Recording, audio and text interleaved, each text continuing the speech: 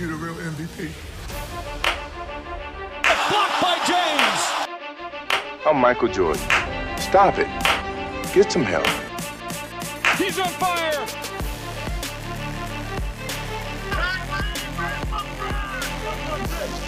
I mean, listen, we talking about practice. Not a game. We talking about practice. Hello and welcome to Two Guys, One Hoop. My name is Brian Stevens, and with me today is... Jalen Dixon, yes, sir. Hey, Jalen, how you doing? Doing good, yourself? Good, it's good to see you. It's been a while. For those that don't know, and I don't know if you know, I had surgery on my throat there. So I have been kind of, out of commission for about 2 months now. But I apologize if my voice goes in and out. It's not lower. I was hoping that with the surgery, my voice would get really low like this, and I would have this smooth, the Barry White voice, and it would be. But no, it's just kind of raspy, and if I had to scream to save my life, I could do it once. Don't ask me to do it twice. So, but no, I'm feeling a lot better, and I'm on the mend and hoping to podcast more. And it was perfect timing. The finals are here, and that's why you're here to talk about the finals. So yeah, we're just going to talk about the finals. I want to recap, though, real fast to kick off. I want your thoughts on both of the sides of the bracket here. Let's start with the Eastern Conference. Who did you pick to come out of the East, and were there any disappointments? What did you think of the playoffs? And did the right person win the Larry Bird Trophy? Okay, so that's a lot to unpack, but I think the biggest thing to start off with is in terms of my choice. So I went on the record by saying that after Boston took down the Nets, I thought they were the team that was going to run the table through the Eastern Conference from then. And although it wasn't in the most conventional way, right? I think the Milwaukee series maybe went a little bit longer than people expected without Chris Middleton. Some are on the fence that believe Boston should have won in 5 games had the Drew Holiday block not happened and some other stuff. Other people are on the other fence that say Milwaukee would have won in 5 games if we had Chris. So, of course, that's its own interesting thing. And the Miami Heat series was one Jimmy Butler shot away. Actually, let's say one Jimmy Butler decision away, right? Because there's a lot of people have a lot of takes on what should and shouldn't have happened in that last 16 seconds. But they were one shot away, essentially, from maybe being in a different position. Nonetheless, they're here. So that kind of made me feel pretty good in terms of picking them. I think, in terms of Jason Tatum winning the Larry Bird Trophy, you have to kind of take the totality of his work throughout the postseason to really make the most of it, because I wouldn't say the game that he earned it, the game they were coming off where he received it was the game that helped him earn the trophy. Same way as Steph Curry, right? Steph Curry on the other side of the bracket, I wouldn't say that final game was his best game or anything, right? It was Klay Thompson who led the team in scoring, I think, with 32 points or something like that. So that wasn't the game that earned him the title in the West, but it's the mere fact of how he's been able to play throughout this whole postseason that really carried that narrative. And look, bro, I mean, if you're gonna keep fleecing Steph Curry with the Finals MVP, at least he's got a start to it. Maybe this will be the trajectory towards something else. I'm not entirely sure. We'll see where our takes go when we get towards the end of the pod, but still. So I think so I picked the Heat to win the East, and I got mocked a little bit for that in the beginning, but I feel a little bit I feel vindicated, right? People were saying that they were frauds, and I saw a lot on TikTok. And now I want to be clear, a lot of younger fans that proliferate some of these websites and some of these conversations just don't like the style of basketball that Miami produces, right? Because it's not flashy. Butler is not the most visually stunning superstar, right? His game isn't this eye-popping. He's not, Ja Morant dunking on people. He's not Tatum with this smooth, silky jumper, and he's a little bit of a bully, right? He gets his way by getting to the line, shooting lots of free throws, hitting mid-range jumpers. But I'm not a Heat culture guy, but I think that they do practice what they preach. There's a lot of defense. There's a lot of ball movement. There's a lot of follow the system with that team. And that's why some guys flame out. Honestly, I truly believe that's why LeBron didn't want to be there, is because of the system. And you can't really freestyle with Eric Spoelstra. You just can't do it. Like he wants you to run the system. So I felt really confident, and I feel a little bit vindicated. I was kind of blind to Boston. One, because I hate Boston. I'm a Lakers fan. It's a fair thing to say, though. But I also felt like they just hadn't put it together until recently, and I wondered how much of that was just them. One, Marcus Smart becoming the point guard, I think, changed a lot of everything. But also, I think defensively, making sure Robert Williams in the starting role and healthy makes a huge difference for that team. To me, he might be the MVP of the team because when he plays, they're completely different. And he's scary to me when he's out there. Like, I would not want to play against that guy. He's just so good. And he seems like just like uber intelligent on the defensive end of the court. But anyways, I feel like I underrated the Celtics a lot, and I'm trying to not do that when we talk about the finals. But I think Jason Tatum definitely deserved it. He was the best player, I think, in the Eastern Conference the entire way through. I agree with you. Without him, they don't beat Milwaukee, right? And that series to me made him a superstar. Honestly, yes. That was his moment. He's obviously been a great player. He made all NBA first team. But that series is what kind of pushed him to me as like, okay, he's a top 10, if not top 5 player in the NBA right now. So, yeah, I think you nailed it. I probably, if I'm honest, I kind of knew that Boston was going to win. Even though it went 7, I felt like there was no way that team was going to lose to Miami, but they still, we'll get into it when we talk about the finals, but it's just, they do some weird shit, man. They make weird mistakes, and they choose to do weird stuff when the game's close. And they are not a front runner, because when they get the lead, they will cough it back up, right? Like they will cough that lead up. So, yeah. What about the West? So who'd you have coming out of the West? And, you already mentioned Steph, but what did you think of that side of the bracket? Yeah, so full disclosure, I was a lot more hype on Phoenix coming into the postseason, and I felt as though Phoenix had a favorable bracket in terms of who they were going up against and how they match up with them. And I still look at it, and I think roster for roster, Phoenix was a better team than Dallas, and I think that if they had gotten past Dallas, they were a much better matchup for the Warriors. This is one of those things where I think Dallas, similar to in past seasons with the LA Clippers, I think Dallas just ran into a team that was well built for their type of style, especially when you talk about the Warriors from an offensive standpoint and their ability to attack Dallas's, top 5 scoring defense.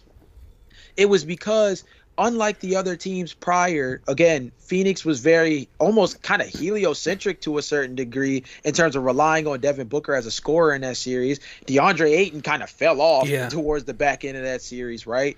And you look at the Memphis series, of course, there's Ja Morant, there's Desmond Bane. They have guys, but Ja Morant is still the only guy truly that you trust to create his own shot on any given possession.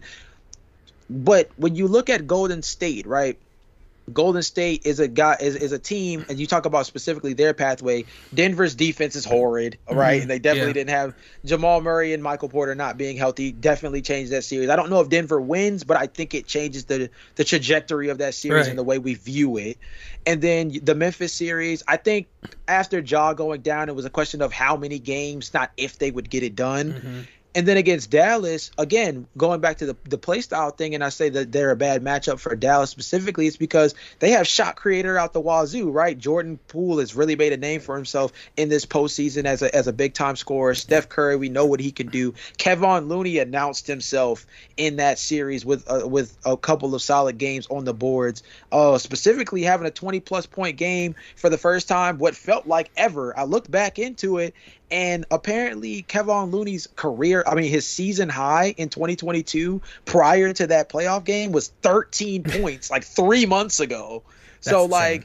even he like had himself a ball against that team, so to speak. So I think that Golden State, everybody says like, championship mentality and, championship pedigree and all that kind of stuff. But I think this was just a team that got a favorable bracket while also being in a situation where they were able to exploit teams using their strengths. They didn't have to worry about Jordan Poole getting picked on defensively as much because Andrew Wiggins has really made himself a factor defensively for this team on the wing. They were able to get past Gary Payton II and Andre Iguodala being injured by getting good minutes from Otto Porter. Like, they've gotten they're a great team, and I'm not trying to discount their road to the finals, but they're a great team that got a lot of breaks while also having the kind of structure to maneuver themselves through a bracket that kind of favored them after all the chips fell. Now, Steph Curry winning it, I think, made sense. Of all the players that were viable,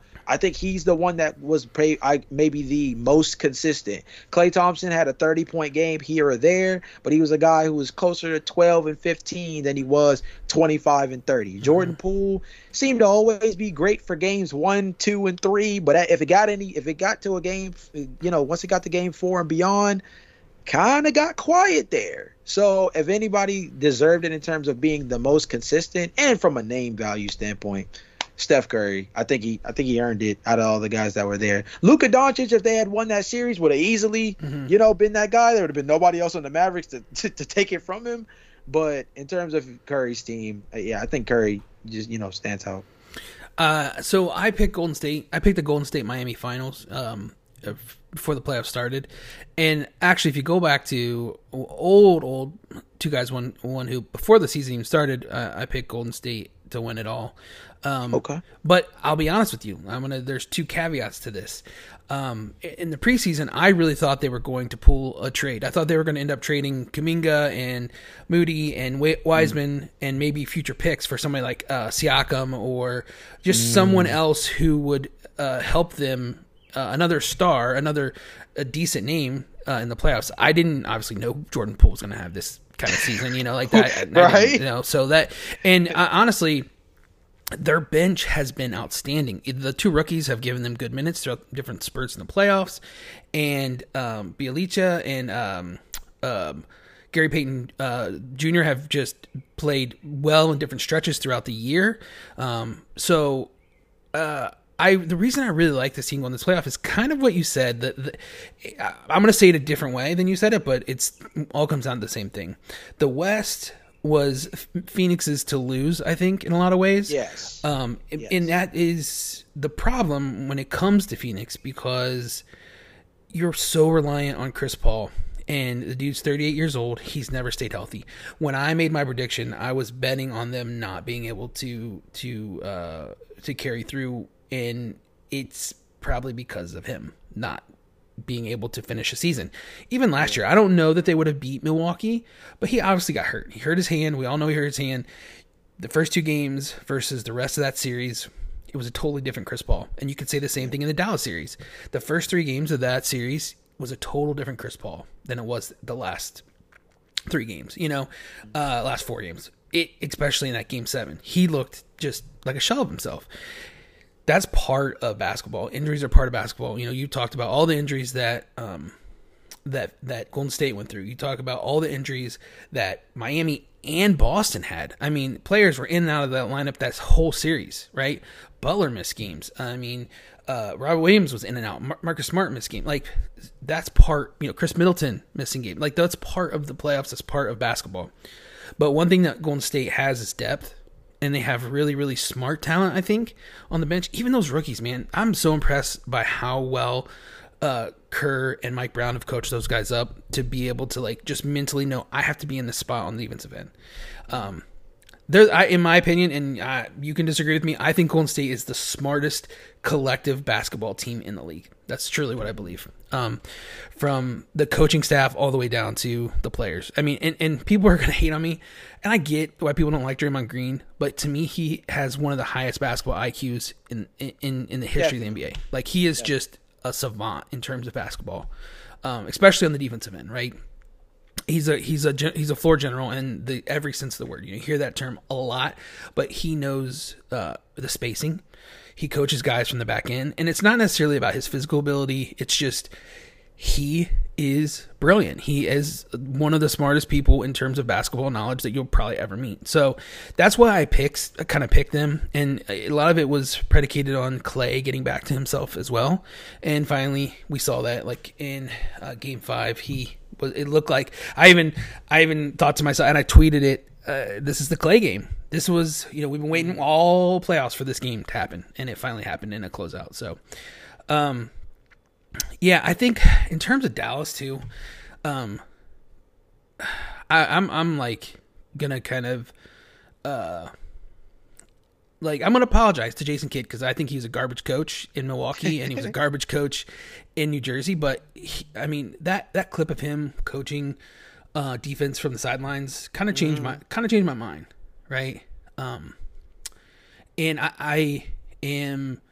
Like, I don't think I've ever seen anyone coach like that, where he's like, I think it was, who was he yelling at? Was he yelling at Finney Smith, like, arms up, get in space, that, I'm talking about, that clip? Yeah, it was, as the ball was swung around, he was on everybody, and everybody was able to find position, and I definitely agree with you. That's one of those that went viral, and it's for the fact that a lot of people were kind of concerned about how he was going to be able to whip a team like this in shape, specifically focusing on the big point guard, Luka, because everybody went into this season with the mentality that either Jason Kidd was not going to be big enough of a voice to be able to reel Luka in, or he was going to be just the guy they needed in Luka's ear in order to get things down. And we were able to see that that was a little bit more of the latter. Now some will argue, and I think this is worth debating too, is whether or not the truth was just Kristaps Porzingis was not the greatest fit for this team in under his circumstances. Yeah. Some will argue, hey, well, Kristaps Porzingis, the kind of talent that he is at the big man position,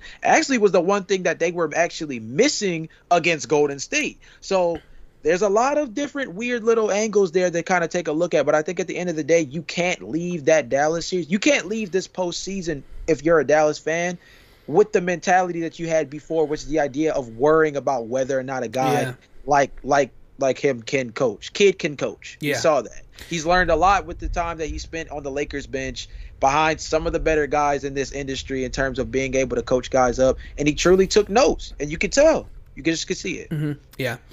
And I had a blind spot for that too. So I didn't have Dallas getting out of the first round, especially. So I made that pick once Luka got hurt, and I was like, "There's no way that they're going to beat Utah." And then they took a game off of Utah when he was down, and then I'm like, "Okay, well now there's no way Utah can win if he comes back." And right. And that was the case. All right, let's get to our finals breakdown here. Go. The way I want to kind of attack this is, just give your finals pick. And explain why you think that team is going to win. And then I will do the same, and then we can get into a little bit more in depth. Okay. So for me, like I told you beforehand, I had Boston pretty much running the table after beating the Nets. It was, for me, I kept living.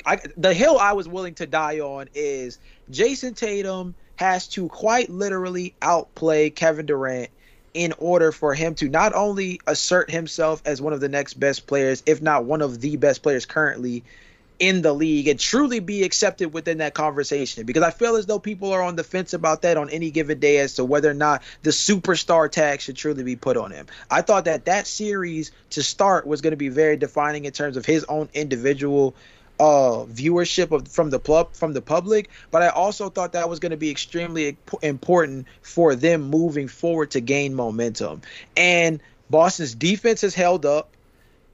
Jason Tatum has played up to par. Marcus Smart has truly kind of taken advantage of this open point guard role. And this is something that I mentioned this at the beginning of the season. This was something that I thought was going to be really important, because for season after season, you just saw it seemed like Boston was doing everything in their power to make it where Marcus wasn't the point guard, right? Mm-hmm, yeah. Kyrie, Kemba, Dennis Schroeder, they just kept trying guy after guy, the next hot name you could use at the point guard position to keep Marcus Smart either coming off the bench or at the 2 guard, and we finally gave him the reins, and he was able to become much more than a defensive player by being able to really keep guys organized. And of course, I think the Derek White trade is one of the most underrated trades in the last 5 years in terms of a guy coming into their team and just his overall play style in a way kind of helping settle a team down, where they started. Jason Tatum became much more of a facilitator. He's kind of opened his game up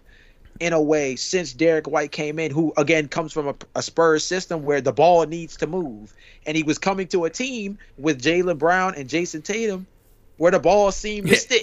Right? Yeah. So interesting how that contrast happens and one guy drops in, and that alone really changed their dynamic. But specifically in this series, my big reason why I'm picking them in 6 games, because I don't think if they go back to Golden State in Game 7, you can steal that. I know they did it with the Heat, but this ain't the Heat. I'm just letting you know.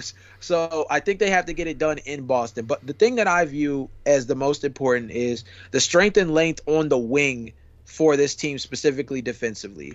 I think that Boston has more guys who can check guys one-on-one, switch around, and play big without giving up much in ways that I don't think Golden State can combat, unless Golden State is really rolling with the pace and space that they typically play with. But I think the Celtics have enough length, enough athleticism to play either within that pace and space or actually slow them down. Because you have to think about it 1-for-1, right?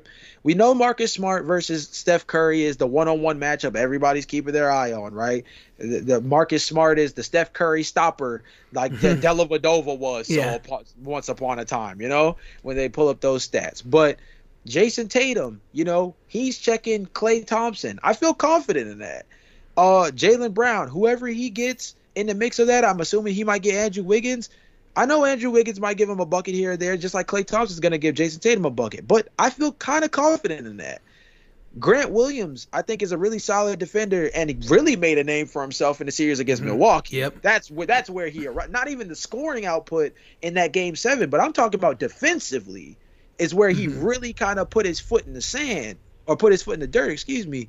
And then Al Horford, man, kind of holding things on inside. And somehow we go through that, and your guy, Robert Williams, is the X factor in all of this, right? If he's healthy, which we didn't really see much of healthy Robert Williams in Game 7 against the Heat, but we saw healthy Robert Williams in Game 2 against the Heat. And that was a guy who could really take over a game just off lob dunks, athleticism around the rim, blocking shots, and getting the job done.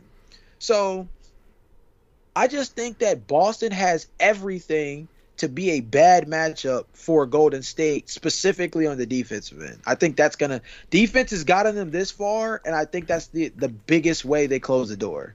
Yeah, so I'm torn between my heart and my head here, because it hurts me to agree with you, but I'm picking Boston in 6 as well for a lot of those same reasons that you've mentioned. Now, I don't think that this is by any means like just a wash and that Golden State can't win this series, but I think that a few things that you mentioned really causes me to pause with Golden State. And I look at the matchups. You mentioned the wing matchups. Obviously, Curry's going to have to guard Smart. You're probably going to do a lot of pick and roll and try to get him on Tatum. And that's, I don't know what you do. You have to, I guess, double.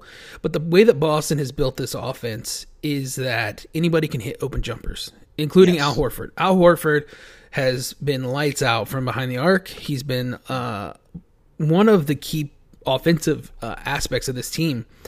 And if they are going to end up playing Horford and Williams together, I think that is really scary for Golden State, because what happens is you're going to have to play Looney a lot more than you probably want to.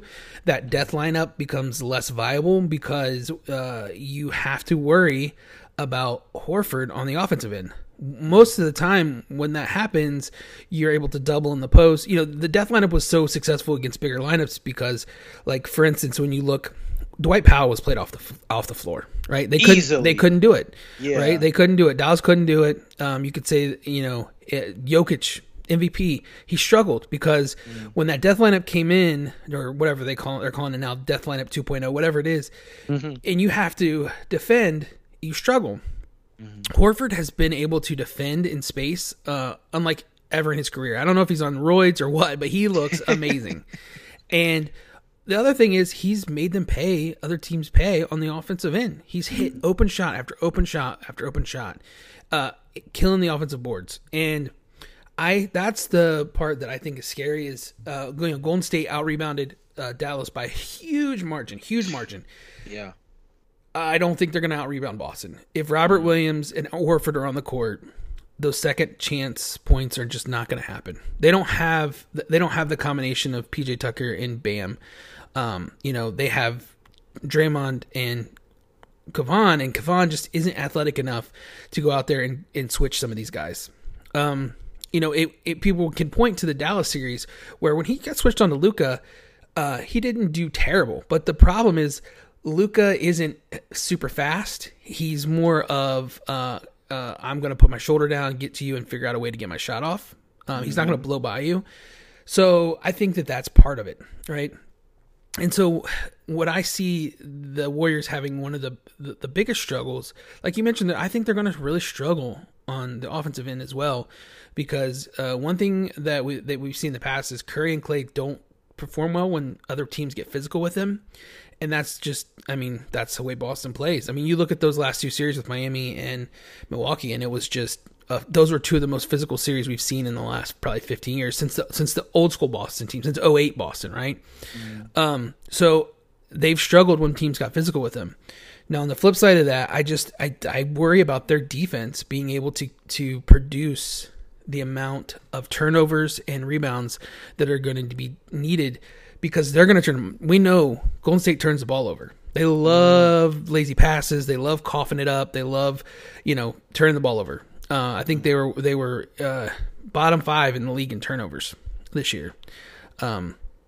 So when you mix that with Boston's pressure defense, their ability to switch, it makes it hard for me to see a path for Golden State to win. If they do win, Klay is going to have to go back in time. And honestly, their bench is going to have to just destroy Boston's bench. And I'm not sure that they can, because I think that, like you mentioned, Grant Williams and Derek White, and we didn't mention Peyton Pritchard, but he was almost a guaranteed bucket. I mean, if he got an open shot, he knocked it down without flinching, and he played decent defense as well. I don't know that that's going to work for them so well, matching him up with like Curry or Jordan Poole. But the point stands is, like, as long as they can tread water in those bench minutes, I don't think that Boston can lose this series. That being said, for whatever reason, Boston makes some really, really poor decisions on the court. There are games and there are moments when Jaylen Brown just can't dribble the ball. I don't know what happens. It's like he's having an outer body experience or something, where he like just keeps dribbling the ball into traffic and turning it over, and then Tatum just refuses to shoot. I mean, we've seen it. We saw it in Game 6. I mean, Tatum was lights out when he shot the ball, but him and Brown in the second half, I think they combined for 5 shots or 6 shots or something ridiculous in that game. So I worry about Boston's. I don't know. It's like if it's a mental thing or if it's just they get lost in the game. I don't know. What are your thoughts on that? So, kind of looking around statistically, one of the biggest things with Boston is throughout the regular season, they were one of the worst crunch time teams in terms of offensive production in the NBA. But it was because they didn't play in crunch time much, especially in that back half of the season. They were really blowing out teams, they were really putting foots on neck and not letting it go. So it's funny, you were making that joke earlier about Boston not really being able to keep hold on a lead. That's kind of actually the part that's more intriguing, is they've kind of, like, with the pressure now up, they've kind of gotten away from themselves in that sense, that when they kind of put them down, they don't kick them and put them to sleep. They kind of are still kind of fighting on the floor. And so I think that's going to be the most important part. And I hate saying that because this trend of blowouts in the postseason is not intriguing basketball to break down, analyze, watch at all, right? But at the end of the day, if that's something that is going to be an element of any of these series, specifically with the Larry O'Brien trophy on the line, then it is one of those things that's going to be extremely important. But between the youthful aspect of this team, because at the end of the day, we have to remind ourselves, I understand Jason Tatum, Jaylen Brown, Marcus Smart, they've been maybe not to the finals, but they've been in this high pressurized situation of playing in the Eastern Conference Finals and things of that nature. And you want to hope that finally getting this monkey off their back and getting over the proverbial wall will be what, will be that thing that really helps them in this series, right? Getting the monkey off their back of finally being able to break through that. Some of it could have just been the mental error of, oh no, not again, right? Yeah, right. So, and that, because sometimes it might even just be that simple. So my hope is from a Boston fan perspective, and I'm not a fan of them, but as a guy who picked them, right, is the late game execution is going to come within the rhythm of the game. Now that all the chips are, the way I phrased it the last couple of days is all the chips are on the table and we only got 7 games max left to play. So you only got to do it one way, and that's right. I know that's easier said than done, obviously, but the hot dogging and the pressurized situation of, oh Lord, here's this, that, and the third. No, man, you just got to go out there and hoop because the personnel is there. We've been saying for the last, basically since January, when everything was done with the Derek White trade, this team has 8 to 9 guys in rotation where nobody's a net negative defensively. Nobody is, including, like you mentioned earlier, Peyton Pritchard. Nobody's a net negative defensively, and everybody can shoot. Everybody can hit an open shot, like you said earlier. So I think the late game execution thing is just maybe not being there most of the season. Again, when you spend a lot of time blowing folks out, you're not used to palms getting sweaty. So that's maybe one element, but I think another element of it too is just they are a youthful team, and I think we kind of get lost in that sometimes. Yeah, that's a good point. We do the same. We did the same thing with Memphis. A lot of people are in the headspace that Ja Morant's heading into season 4, and people are wondering if they need to take some of these young guys they saw develop over the last season or two and make a splash trade. It's like, or we can watch this butter churn, Yes. And it just depends on what side of the wall you're on. So I think that the combination of those two things are kind of a big factor as to why they struggle in that time. But hey, like I said, there's no better time to kind of get that reeled in than now. Yeah, I think that is a good point. I mean, if you don't play in close games, then you don't know what it's like to play in close games. Right. I know that sounds like kind of like a very simple way to put it, but you and youth is a factor.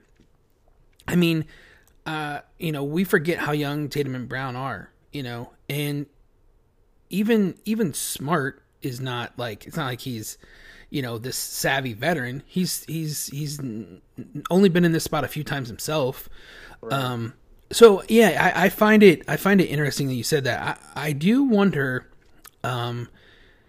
if the last series helped or hurt them in this point, because they blew in that Heat series, they blew several 10+ point leads, and they almost did it again in Game 7, right? And like you said, Jimmy makes just a couple of different decisions, and they possibly did blow another lead. And that would be, and I heard someone say, and I don't disagree, that would have been maybe one of the worst losses in Boston playoff history, because they had that game in control. And I think maybe it comes down to being a young coach too for Ume. I mean, you knowing when to use your challenges and your timeouts and how you talk to your team, because he seems like he's like a general, right? Like he is like very much like, oh, you're gonna make that pass, you're coming out of the game. I don't care if you're Tatum, I don't care who you are. Like you play Boston basketball, you play my style, and if you don't, then you're gonna hear it from him. Like I'll never forget like somebody giving a anecdote of him and Grant Williams getting into it on the bench, and he's just like, Grant, shut up, just shut up. And he's like, yeah, coach, but and he's like, no, Grant, shut up, just shut. I don't want to hear it. And like that kind of coaching style, I think we heard it in the beginning of the season. People were questioning like his style because they were losing. They players seemed to be unhappy, but they came around. But my point is this: in these close games with young teams, sometimes you have to kind of coddle them, right? And be like, listen, we got this, just relax, calm down. And the more you build into that. Like I've had coaches. My basketball coach in high school was that way. He was very much like on edge, like no fun. This is life or death. This is war, right? Like we're not having fun here. And so you were so afraid to make a mistake in crunch time that you made those mistakes, right? Because exactly. You were afraid. Not that you were afraid of the moment, but you were afraid of like, am I going to get pulled? Am I going to get my ass chewed out? The like consequence. Exactly. Yeah. And so I think that, you know, that might be part of it is like, hey, just play basketball, you know, and you see that with Golden State, right? They play basketball, right? Like they just, you know, if they're down, it doesn't matter. They're going to keep running their offense. They're going to keep doing the same thing over and over again. Sometimes it makes you, if you're watching them and you're rooting for them, if you have money on them, maybe you're like pulling your hair out because you're like, oh my God, could you please stop shooting a 40-foot three? Like, what are we doing here? Like, you know, there's 15 seconds left on the shot clock. Why are we shooting that shot? But you know, when you have as many championships as they do, and you have the pedigree and the MVPs and the defensive player, you got to kind of stick with it. So, but in the end, like I just, this Boston team should win. They should, right? Personnel wise, if it goes personnel for personnel, I think that you would easily say that Boston is the better team if you're going just down the roster. And this is no disrespect to Golden State, but we're just talking about matchup for matchup purposes. And the big thing that you mentioned too, and I think is why Robert Williams is going to be so important in this series, is if Boston is allowed to play big, that nullifies something that Golden State has gotten away with being able to utilize throughout this postseason, and that's the death lineup 2.0, or a lot of people are calling it the pool party lineup. Basically, the one that has Steph Curry, Jordan Poole, Klay Thompson, and then you have Andrew Wiggins at the 4 with Draymond at the 5. The issue with that is you are giving up significant size, and the interior scoring ability of both Robert Williams above the rim and Al Horford away from the rim creates a really big struggle there, where you play small like that and they can out physical you inside. But here's another thing. Just size-wise alone, and I don't – okay, maybe take the size out of it, because I actually don't even think that's even important, despite the fact that, again, the Celtics are significantly bigger as a squad than Golden State. If you play the pool party lineup, whoever gets Jordan Poole is going to try to score the basketball. Yeah, right. That is the quote-unquote weak link that you create within that lineup, whether Boston plays big or small. Jordan Poole in his own right is going to be very intriguing in this series from Golden State's perspective, because he might have to be relegated to a Tyler Hero level role, where maybe you only play about 20 to 25 minutes as opposed to 30 to 35. We know you have the offensive capability, but on the defensive end, I don't know if we can have you out on the floor with this significant size on the floor and give that up. We might need Draymond at the 4 and Kevon Looney in order to help us on the perimeter and internally by creating a deterrent there. That puts them in a struggle offensively then, because Jordan Poole has been very significant on the offensive end, where, yes, Klay Thompson has gone off for 30 points, but he's also had a 12-point night. Yeah, he's also had a 15-point night. We saw Curry. Curry only had, 12 to 15 points in that closeout game. Yes, Klay Thompson went off for 32, but, again, if either one of those other guys is cold and you can't rely on Jordan Poole to be in the game for significant time because of what he gives up on the defensive end, that puts you in a weird spot. That's actually why I think that the real key to the series outside of Robert Williams is, are those wings for Golden State healthy, right? We still don't even know what's up with Andre Iguodala. Yeah, no, right. Otto Porter is in and out when he's been on the floor. That's a guy you really like on the wing defensively, especially in a series like this. This is a series where he could be clutch as a guy who really keeps the strings attached on the defensive end. I agree, yeah. And then Gary Payton II, out the G League, has made a name for himself to the point that, I mean, I don't know how everybody else feels about him, but I think GP2 is arguably a top 5 perimeter defender today. Yeah. As is, when healthy, he is a top 5 perimeter defender right now. And honestly, if he played at least 25 minutes a game, I think he would be deserving of an All-NBA spot this season from what we saw. And I think the only reason why he didn't make it was simply because he didn't have the playing time. Yeah. So a combination of those guys, or for Golden State's sake, maybe hopefully all of those guys. Yeah. If those guys can be healthy and available, that really opens things up for them, because if they're going to lose that stuff from Jordan Poole offensively, they want to be able to really make up for that on the defensive end on the perimeter. And if they can't, that puts them in a bit of a bind, because now they have to pick, are we going to just outscore Boston to death, or are we going to try to get into this battle and try to make it as defensive as possible? Because we're talking about two of the best. I think these two teams were number 1 and 2 literally in defensive efficiency this year. Yeah. So the question is this going to be an offensive shootout, or is this going to be a defensive grit and grind? And the question is, that only will be answered based off, I think, what we see in the first 2 games in the series. Just to piggyback on what you say, and then we can close this out. I think that the real death lineup, if they're healthy, is Otto Porter and Gary Payton Jr. on the floor with the other 3. And the reason I say that is so in my opinion, the winning lineup for them is Steph, Clay, obviously, Draymond, obviously, and then Gary Payton and Otto Porter / Andrew Wiggins.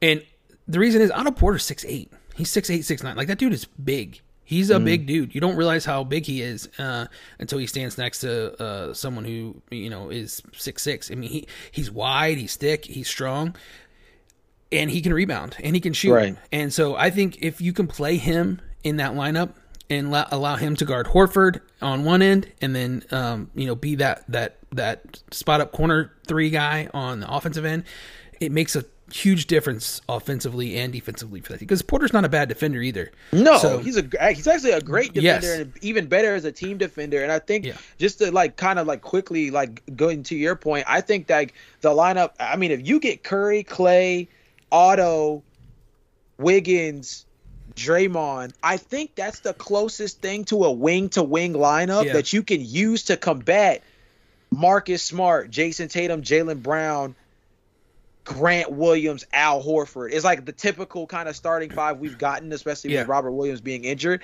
If those are the 5v5 that we see, that is a much more interesting head-to-head 5-to-5 on the floor than without Otto, for example, or without another strong wing defender who can knock down a 3 here and there as well. So I think that's huge. Like, you hate the idea of taking a guy with the offensive capability like Jordan Poole out of the game in clutch moments. But when it comes down to that final 3 minutes of the game, when you need a stop, you have to. I think it's going to be really indicative of this is going to be really indicative of where Kerr stands on his roster. Yeah. Does Jordan Poole play in those final 3 minutes?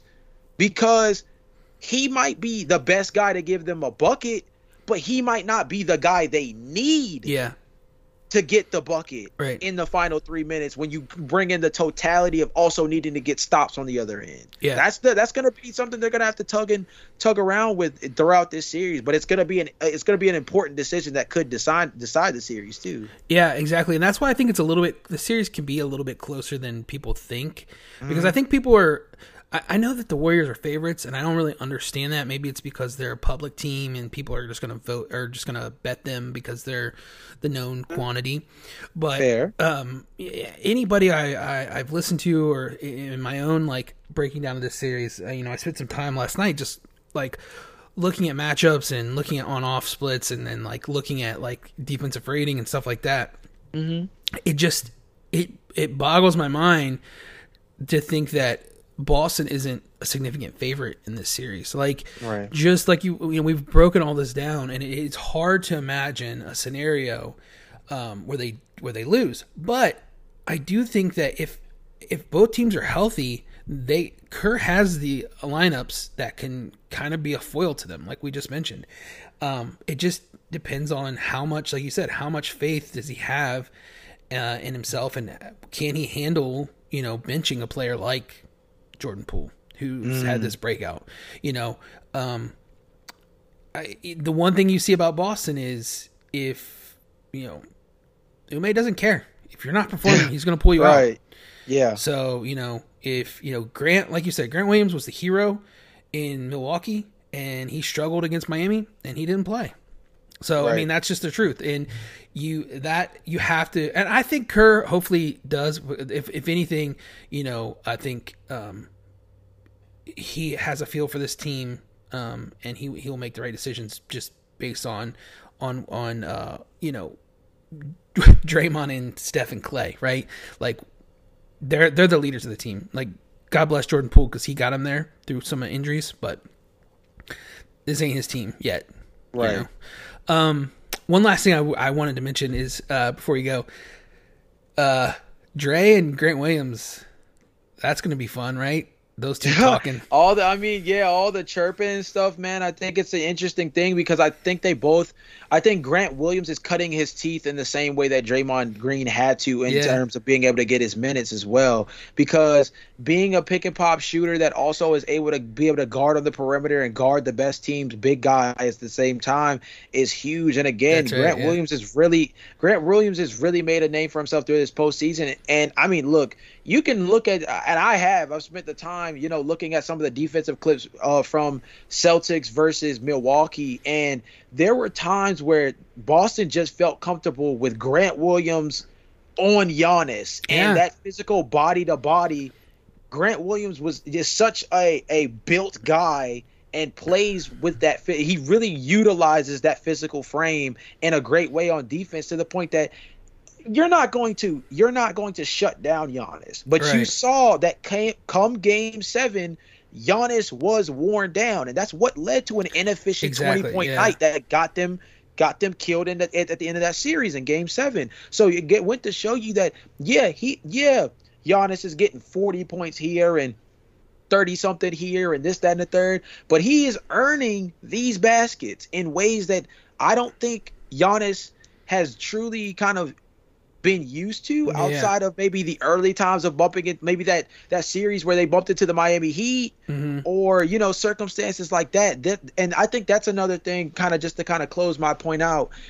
That's one of the biggest things that I think is going to be so interesting about this series is Golden State has not had to face a team with the kind of physical presence across the board that Boston presents, but Boston has not had to play an up-tempo pace and space team nearly in the ballpark of what Golden State presents. So I think the idea, Golden State got through their side of the bracket simply by putting the ball in the basket and out shooting the living crap out of teams, right? While Boston got through their side of the series essentially through having to take punches on the chin regularly, right?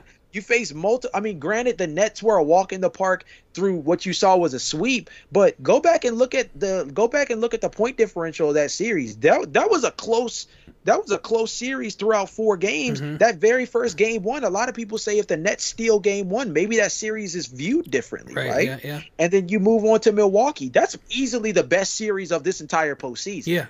Bar none. And then the Miami series, even without Kyle Lowry being 100%, Tyler Hero being out for 2 games, Jimmy Butler struggling with injury as well, that was still a physical series. And so the bumps and bruises of that, you could argue, are either going to hinder the Boston Celtics or actually be the badges of honor they need to inflict the kind of pain they need to win this kind of series. So I think that contrasting style and their contrasting roots here, that'll probably be one of the bigger storylines going in, is which team is going to be able to adjust to the new style of play, because they're both getting whacked with something completely different. Right. Yeah.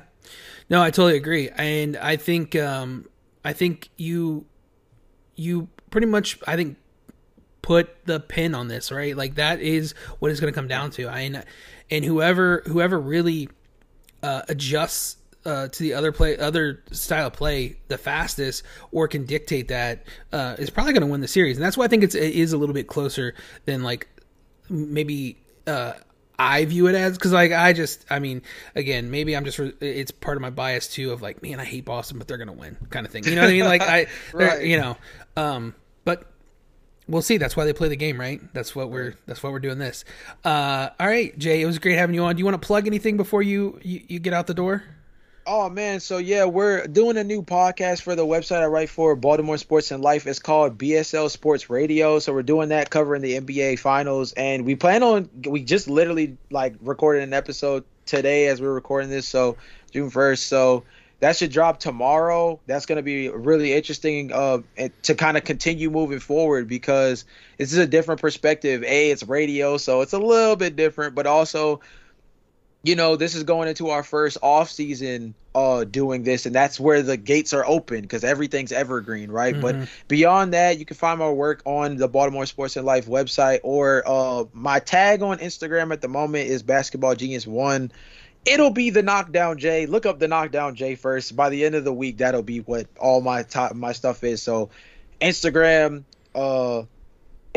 Twitch, YouTube, and Twitter will all be the Knockdown J by Saturday this week. That's how I'm looking at it. Beautiful. All right. Well, it was a pleasure having you on once again. We hopefully, fingers crossed, we'll see Jay back on this podcast in the coming days. Right? For sure. Yep. All right. That's going to do it for this episode of Two Guys, One Hoop. Don't forget to email the podcast, twoguys1hoop@gmail.com.